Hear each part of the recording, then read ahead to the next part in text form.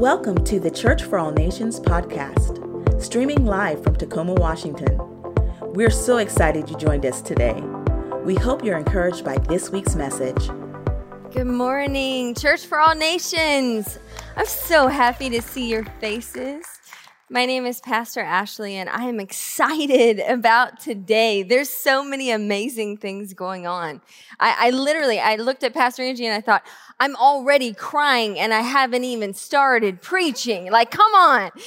And I think, what an amazing testimony of God, just all these incredible organizations and that we get to partner. Nobody has to reinvent the wheel because there's already so many incredible orgs doing awesome things. But I love how the Holy Spirit works. I love how he ordained even this Sunday for it not only to be us in the middle of a series called What Did Jesus Do? Right? Because we can't know what Jesus would do until we know what he did do, right? And then also on top of that, for it to be Sanctity of Life Sunday, as Pastor JF said, the word sanctity means sacred. So the idea of this Sunday is that we are celebrating that all of life from womb to tomb is sacred and ordained that by God. And you know, it's also so providential, I believe, that tomorrow we celebrate Dr. Martin Luther King Jr. Because outside of Jesus himself, I don't know of many individuals that have fought for sanctity of life more than he did. And it's so beautiful. It's beautiful the way that the Lord brings it all together. But this series has been so powerful already. Pastor Eric knocked it out of the park again last week. Like just the best. So awesome. And this week, we're going to talk about this subject of sanctity of life. And I want to do a little bit of a recap because I want to make sure everyone's on the same page of why we even care to look at exactly what Jesus did. And I think it's important. Let's go to Scripture. Because we need to remember that Jesus was the exact demonstration of the heart of God. Jesus himself, what he did was the fullness and the completeness of the Word of God in flesh form. So often, Pastor JF and myself, and we've talked about this from stage before, we get questions about Scripture, but most of those are questions about the Old Testament because they are actually read without considering that Jesus himself and what he did on earth is the full picture of it all. The full picture of every part of it. And I want to read that in Scripture because, friends, I'm not just making that up. Open your Bibles with me to Hebrews chapter 1. We'll start in verse 1 because it matters what Jesus did. Verse 1, in the past, God spoke to our ancestors through the prophets at many times and in various ways. But in these last days, how many of you believe we're in the last days? In these last days, he has spoken to us by his Son, whom he appointed heir of all things, and through whom he also made the universe. We'll get to that in a second. Verse 3. The Son is the radiance of God's glory and the exact representation of his being, sustaining all things by his powerful word. I love how John says it. He says it like this in chapter 1, verse 14. The Word became flesh and made his dwelling among us. We have seen his glory, the glory of the one and only Son who came from the Father. And just in case you thought he was full of judgment, no. Full of grace and truth. It is impossible to understand in its fullness the heart of God and the truth of the Word of God without looking to what Jesus did. My husband, Pastor JF, asked me to deliver this sermon, and part of it was because I have a unique background in this area of sanctity of life, and he asked me to share some of this with you. If you're brand new to Church for All Nations, or maybe you're just watching us online, you're passing through, all of my background is in academics. And all of those academic degrees fall in line with human development and developmental psychology, undergrad, and all the graduate degrees that I have as well. And so this is an area that I've studied academically for many, many, many years. There's another many in there, yeah.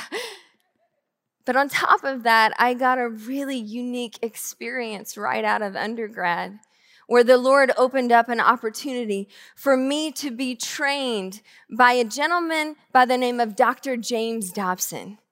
And I was trained by him personally in this area of sanctity of life. And from that program, I was able to go into working in a center like CareNet on the East Coast. And I was able to become a national advocate and spokesperson for this topic, and also congressional awareness and research. And so I have to tell you, I know this topic in and out. I can debate this topic in and out. I'm not here this morning to debate. I know this topic personally as well. I have 2 amazing, beautiful children. We talk about them all the time. And if you get to know them, you know why we talk about them all the time. They're incredible. Israel's 9 and Fulton's 6. But I also know what it is to lose babies. We lost twins after Israel, and we lost a baby after Fulton. And with that baby, I was still nursing. And so I know what it's like to have a D&C performed on me wide awake. So I know that procedure as well. I know what it is to pray with women that are grappling with decisions you and I can't even fathom. I know what it is to have those hard conversations and to want to give advice, but knowing that the Holy Spirit can move in that moment in her heart, and watching him do his delicate work. I also know what it means to cry and to mourn and to grieve with women that have made choices that they regret terribly. This is not a simple conversation. This is not easy. But today I don't want to look to research. I don't even want to look at man's laws. I want to look at the Word of God with you. I want to open Scripture with you to not just talk about the idea of pro-birth. We will talk about that, certainly. But the idea, and Miles, music, you're amazing. You said it yourself. The idea of being pro-life, the entirety of life, that all of life is sacred, womb to the tomb. And I really feel that the Holy Spirit has given me 3 words that he desires for every individual that bears his name. The name Christian, follower of Jesus. That if we dare to call ourselves that, before we have any of these difficult conversations, that we will consider these 3 I words. 3 I words this morning. And the very first one that I have for you is image. When we are having these difficult conversations, or let's be honest, any conversation, if you're calling yourself a follower of Jesus, you have to remember this first word, image. Ask yourself, how am I viewing this person? Yes, this goes for the unborn, but it also goes for your neighbor. Right? All of life is sacred. Let's go to the beginning. All the way back to the creation story. Let's start there. That's a good place to start, right? Genesis 1. Starting in verse 26, scripture says, then God said, let us. Wait. Us? Us. Right? We just read that Jesus was there, the Word in the beginning, and that the universe was created through him. So us is talking about God the Father, God the Son, and God the Holy Spirit. We're talking about what did Jesus do, right? It's part of what Jesus did. Let us make mankind in our image. Whose image? Our image. In our likeness. I love that he says it a different way. Verse 27, so God created mankind in his own image. In the image of God, he created them. Male and female, he created them. Every single human life, regardless of race or age or gender, is sacred to the heart of God. Why? Because it is his image that we bear. Scripture is clear that this doesn't just occur when someone is born. We even read in the Christmas story last month that the Holy Spirit can work and does work in the womb itself as well. And I love this passage of Scripture. And I believe someone, especially watching online right now, needs to hear this. This is God's word specifically to you. Let's look together. It's Psalms 139. It's one of my favorites. For you created my inmost being. You knit me together in my mother's womb. I praise you because I am fearfully and wonderfully made.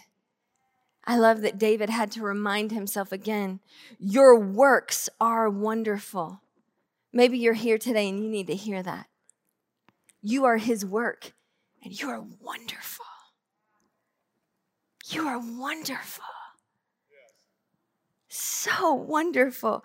I know full well, verse 15, my frame was not hidden from you when I was made in this secret place, when I was woven together in the depths of the earth. Your eyes saw my unformed body.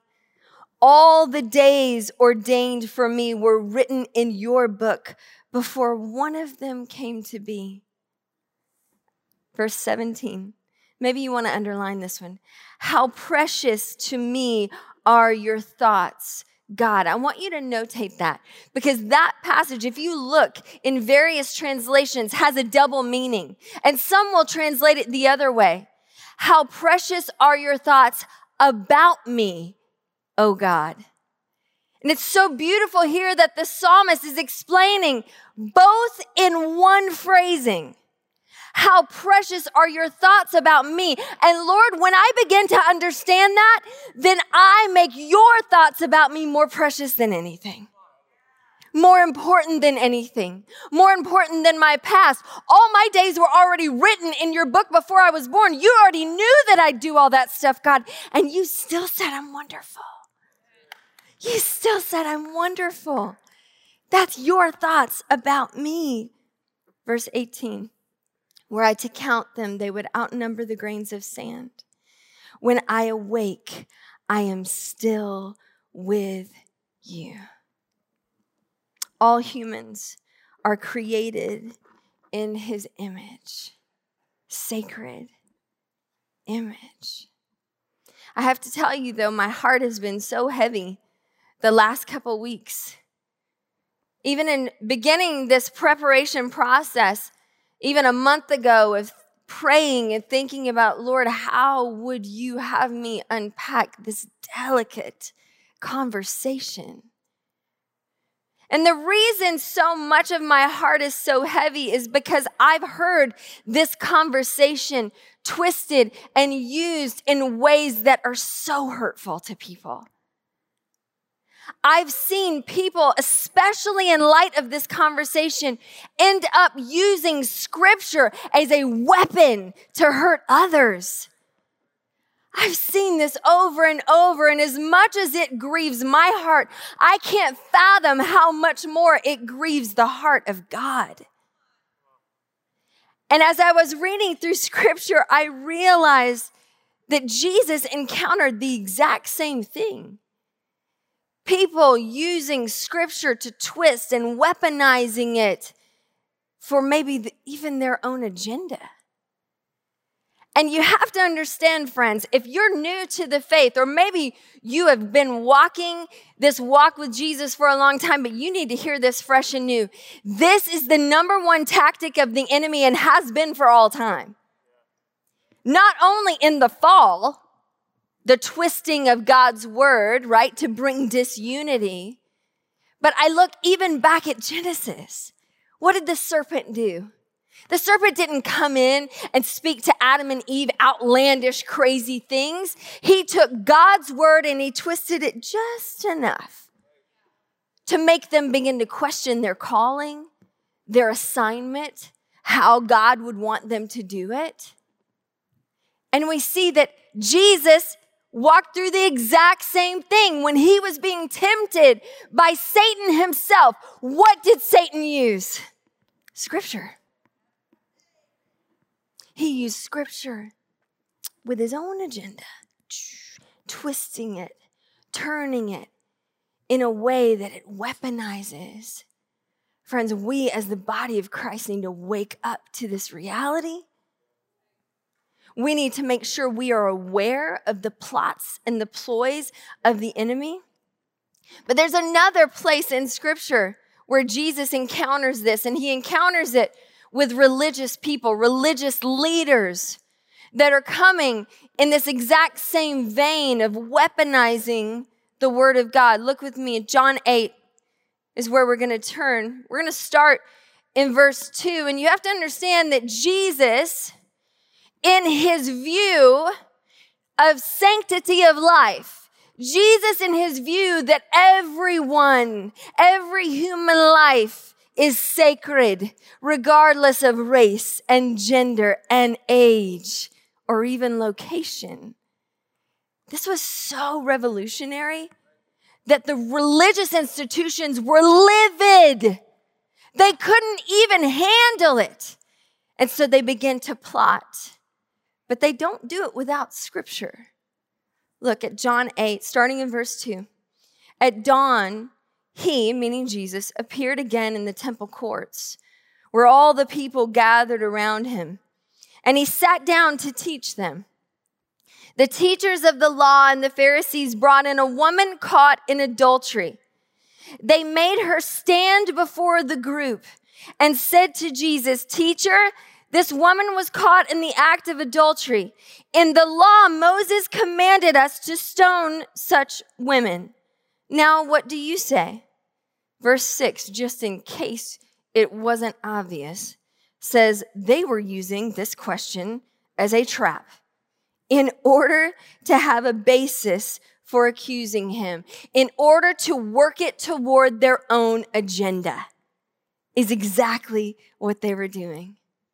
And that's the second I that I want to bring to light this morning. We as followers of Jesus are not allowed to have conversations with people without first recognizing that they are the image of God, whether we agree with them or not. They were created in the image of God, and we are to respect life, all life, in that regard. And number 2, we secondly have to keep in check our intention. Image and intention. What is my honest goal or reason for this conversation?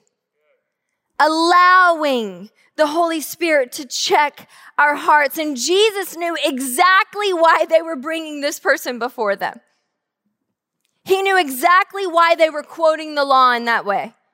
And his response, friends, was louder than words. I know I've taught most of you this before, but man, the Holy Spirit would not let me walk away from this story in this message. John 8, verse 6. After they brought the woman, Jesus doesn't hurl threats at them. He doesn't scream or flip tables. I might have chosen that point to flip tables. I got to be honest. Like, what are you doing, right? Jesus bends down. Jesus bent down and started to write on the ground with his finger. How peculiar. Verse 7, when they kept on questioning him, they wouldn't let it go. Kept on questioning him. He straightened up and he said to them, let any one of you who is without sin be the first to throw a stone at her. And then again, verse 8, he stooped down and was writing on the ground. Why would Jesus do this? I talk about my family a lot in sermons. And how many of you know that my dad is what you would call old school? Anybody got an old school daddy? Yeah, and there's 4 of us children. I have 2 older brothers and then an older sister. She's 10 years older than me. And you're welcome. And then me. And my sister, her name is Lawana, and she's amazing, and she's so gorgeous, and has always been gorgeous. She was in like beauty pageants, and she was the majorette, and she looks a lot like Reese Witherspoon if you follow her on social media. But she's more beautiful on the inside than she even is on the outside. So I gotta tell you that we were all very particular about the dudes that she dated. There was a whole grilling process. And I remember this one specific time where my dad and my mom, we were taking a whole family outing to the mall. Remember, like hanging out at the mall? That's like another life, right? We were going to the mall and we were going to eat and see a movie as a family. Right? Well, all of this is checking this dude out, right? Like it's all part of the process and we are just watching everything he does. And so I remember they pulled their car up next to the family car and we're all just kind of watching and he didn't open her door. So we watched. And my dad is loud until he's quiet and you want to be scared when he's quiet, right? And we were walking through the mall and this dude was constantly like 15 steps in front of my sister. And that just didn't sit well with my dad. The idea that he just walked ahead of her and just left her kind of behind. And so in the middle of the little mall where I grew up, my dad grabs my hand and my mom's hand and the whole family stops in the middle of the mall and dude just keeps on walking. And we're all just standing there. We're just kind of watching him. Well, he takes about 30 steps and then begins to realize what's going on and turns around and my dad just smiles.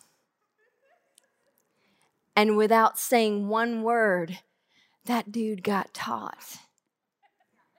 Without one word, the whole lesson was unpacked to him. And this is exactly what Jesus is doing with these Pharisees and these teachers of the law, right? Jesus isn't even saying a word about it, but he's giving them a picture. And this picture is from a scripture that they all would have known all too well.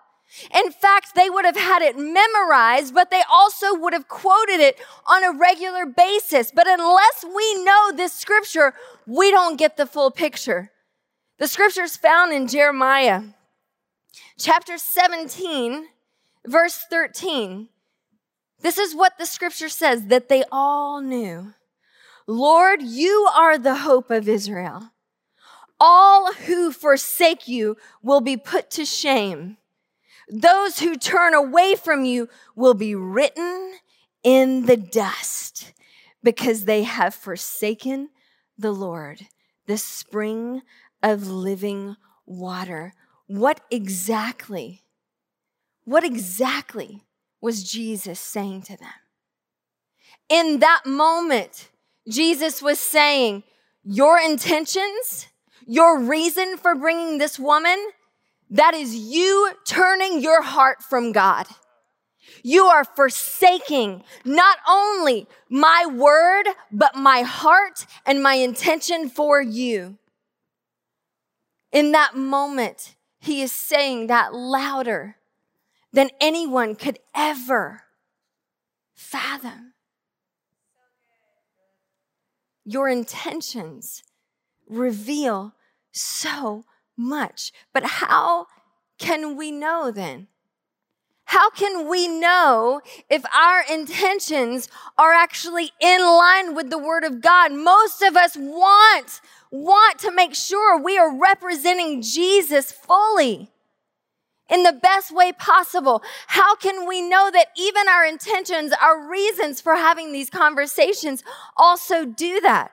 Go back to John 1, verse 14. We read it before, but I want to read it again. Talking about Jesus, it's the description of who Jesus is. The Word became flesh and made his dwelling among us. We've seen his glory, the glory of the one and only Son who came from the Father, full of grace and truth. Are your intentions full of grace as well as truth? Are your intentions bathed in the love of the Father, along with the fullness of his truth? Ask yourself that before you ever engage in these conversations. Back to the story. John 8, verse 9. At this, those who heard began to go away one at a time. What do you mean heard? All Jesus was doing was writing in the sand. He was teaching without having to say a word. The older ones first. Why were the older ones first? Because they knew more of Scripture and they were the ones that recalled it faster. And they were like, oh. Walking away. Verse 10, Jesus straightened up and asked the woman, "Woman, where are they? Has no one condemned you?" "No one, sir," she said. "Then neither do I condemn you." Underline that. Jesus didn't come to condemn, and he sure didn't call you to condemn. What did Jesus do? Jesus declared, "Go now and leave your life of sin." I want you to highlight that part because the Lord showed me something this week that I've never seen before. Because typically I would read that and say, okay, he just told her not to sin anymore. But that's not what Jesus said. He said, go. Well, what do you mean, go? That was the first word he said. Not only did Jesus not condemn the woman, he commissioned her.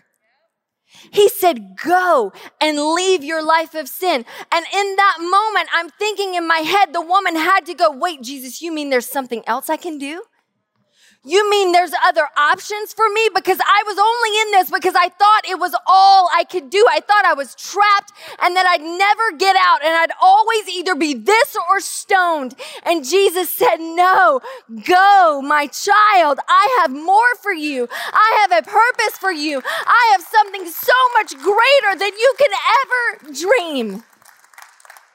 Go and leave this life. I have a bigger, greater life and purpose for you. And I believe that she and Jesus had that moment together. And what's so powerful about that moment is that so often we allow the next line to be put into a different narrative, but the next line is directly linked to this story. The next line says this: when Jesus spoke again to the people, meaning everyone watching, they didn't hear everything Jesus spoke to her. They did hear the commission though. And when Jesus spoke again to the people, he said, I am the light of the world. Whoever follows me will never walk in darkness, meaning you can't have intentions of darkness and follow me. You can't have intentions of disunity and follow me. You cannot have intentions of twisting my word and follow me in the way that I'm calling you. You got to be a light giver. If you are a follower of Jesus, you will have the light of life, is what John 8:12 says. And that's the last I for you this morning. We have to remember that every person, regardless of age, race, gender, status, education, whatever, we're all created in his image. Number 2, our intentions matter, friends. You got to keep those in check. Because scripture says that our hearts, man, they can be wicked above anything that we even fathom. The heart of man, our intentions. Why? Why am I saying this? Why am I posting this? Why am I fighting? So what is this? Why am I fighting this battle? Intentions matter. And last, illumination. Friend, God has called us to be light givers, to commission, not to condemn, to give the light of life to people that are looking for him. You know, so often we talk about the gospel. Man, if I had $1 for every time someone sent me an email or posted, "Woman just preached the gospel." Do you know what gospel means? It means good news. Good news. Good news about what Jesus has done for you and for me. Good news about how Jesus views us all as sacred. Good news about the fact that God has a purpose for each and every one of us that is so much greater than anything that we can fathom. And so often, people that are calling themselves Christians are not preaching good news, friends. They are preaching condemnation, and I can't tell you how much that's not the heart of God. And you never know what an impact it will have. You never know who you're impacting. In January of 1946, there was a young, very poor girl named Catherine. And Catherine had just found out that outside of wedlock, she'd gotten pregnant. You have to understand, she was living in a very, very, very small town like the one that I grew up in, where everybody knows you and everything you're doing, and all your business is everybody's business, and everybody's talking about everybody. And like so many, especially in that time, it's a different day now, but especially in that time, she was terrified. She knew that her family would put her away. She understood the disgrace that it would bring. She understood all the shame that would be heaped onto her. She also knew the father's family would likely do the same to her. And so she began to toil over this decision of what to do. How will I even care for this baby? How am I going to handle this?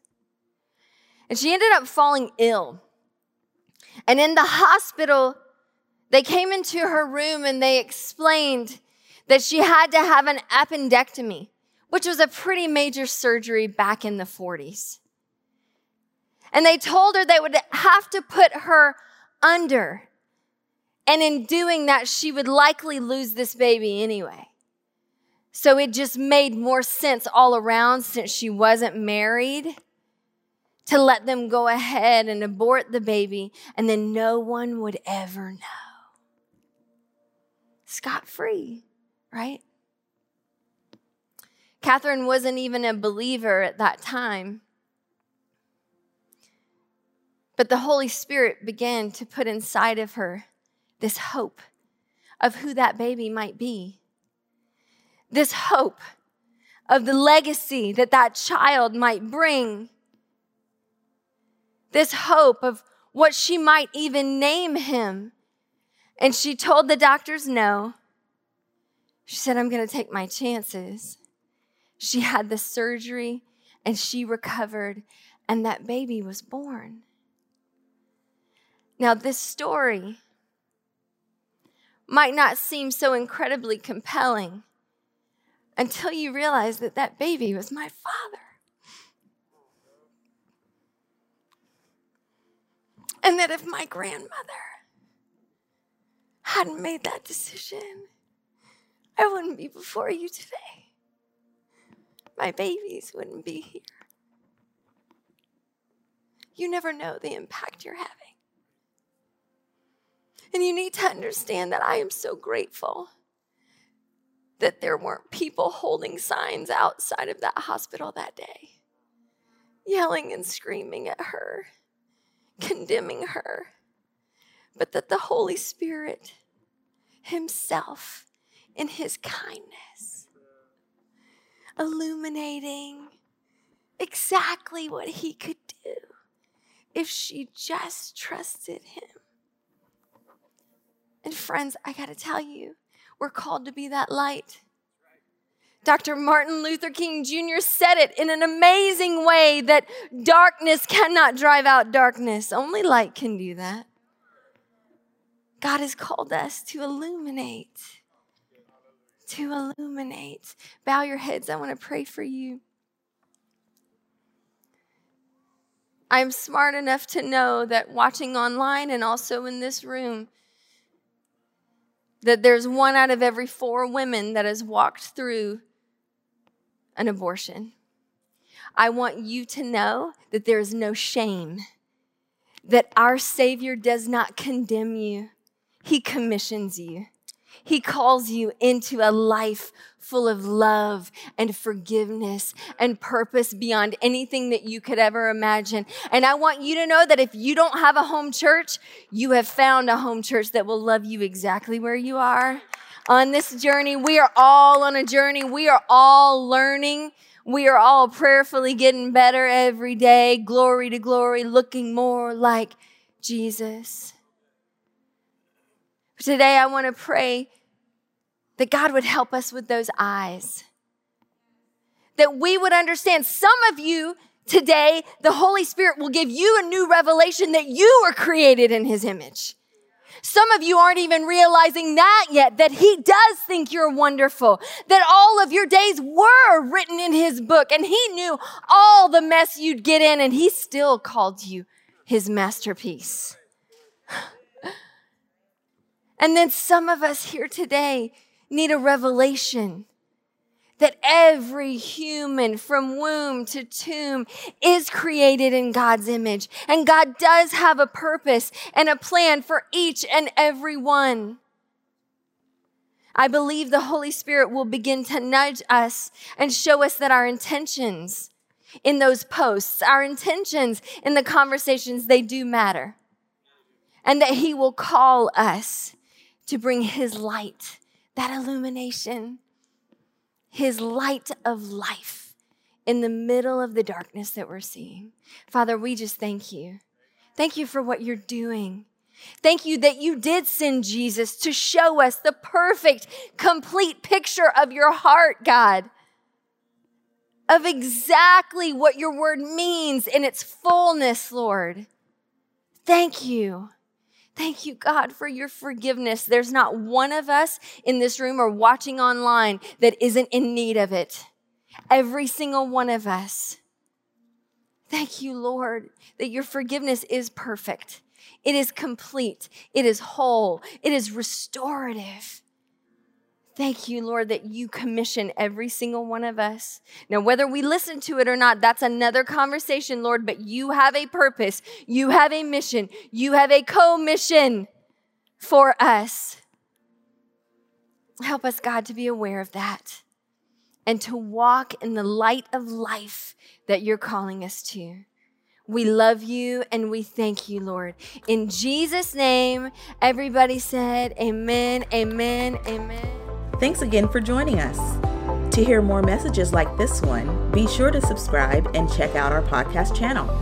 For more content and to connect with us, go to cfan.church.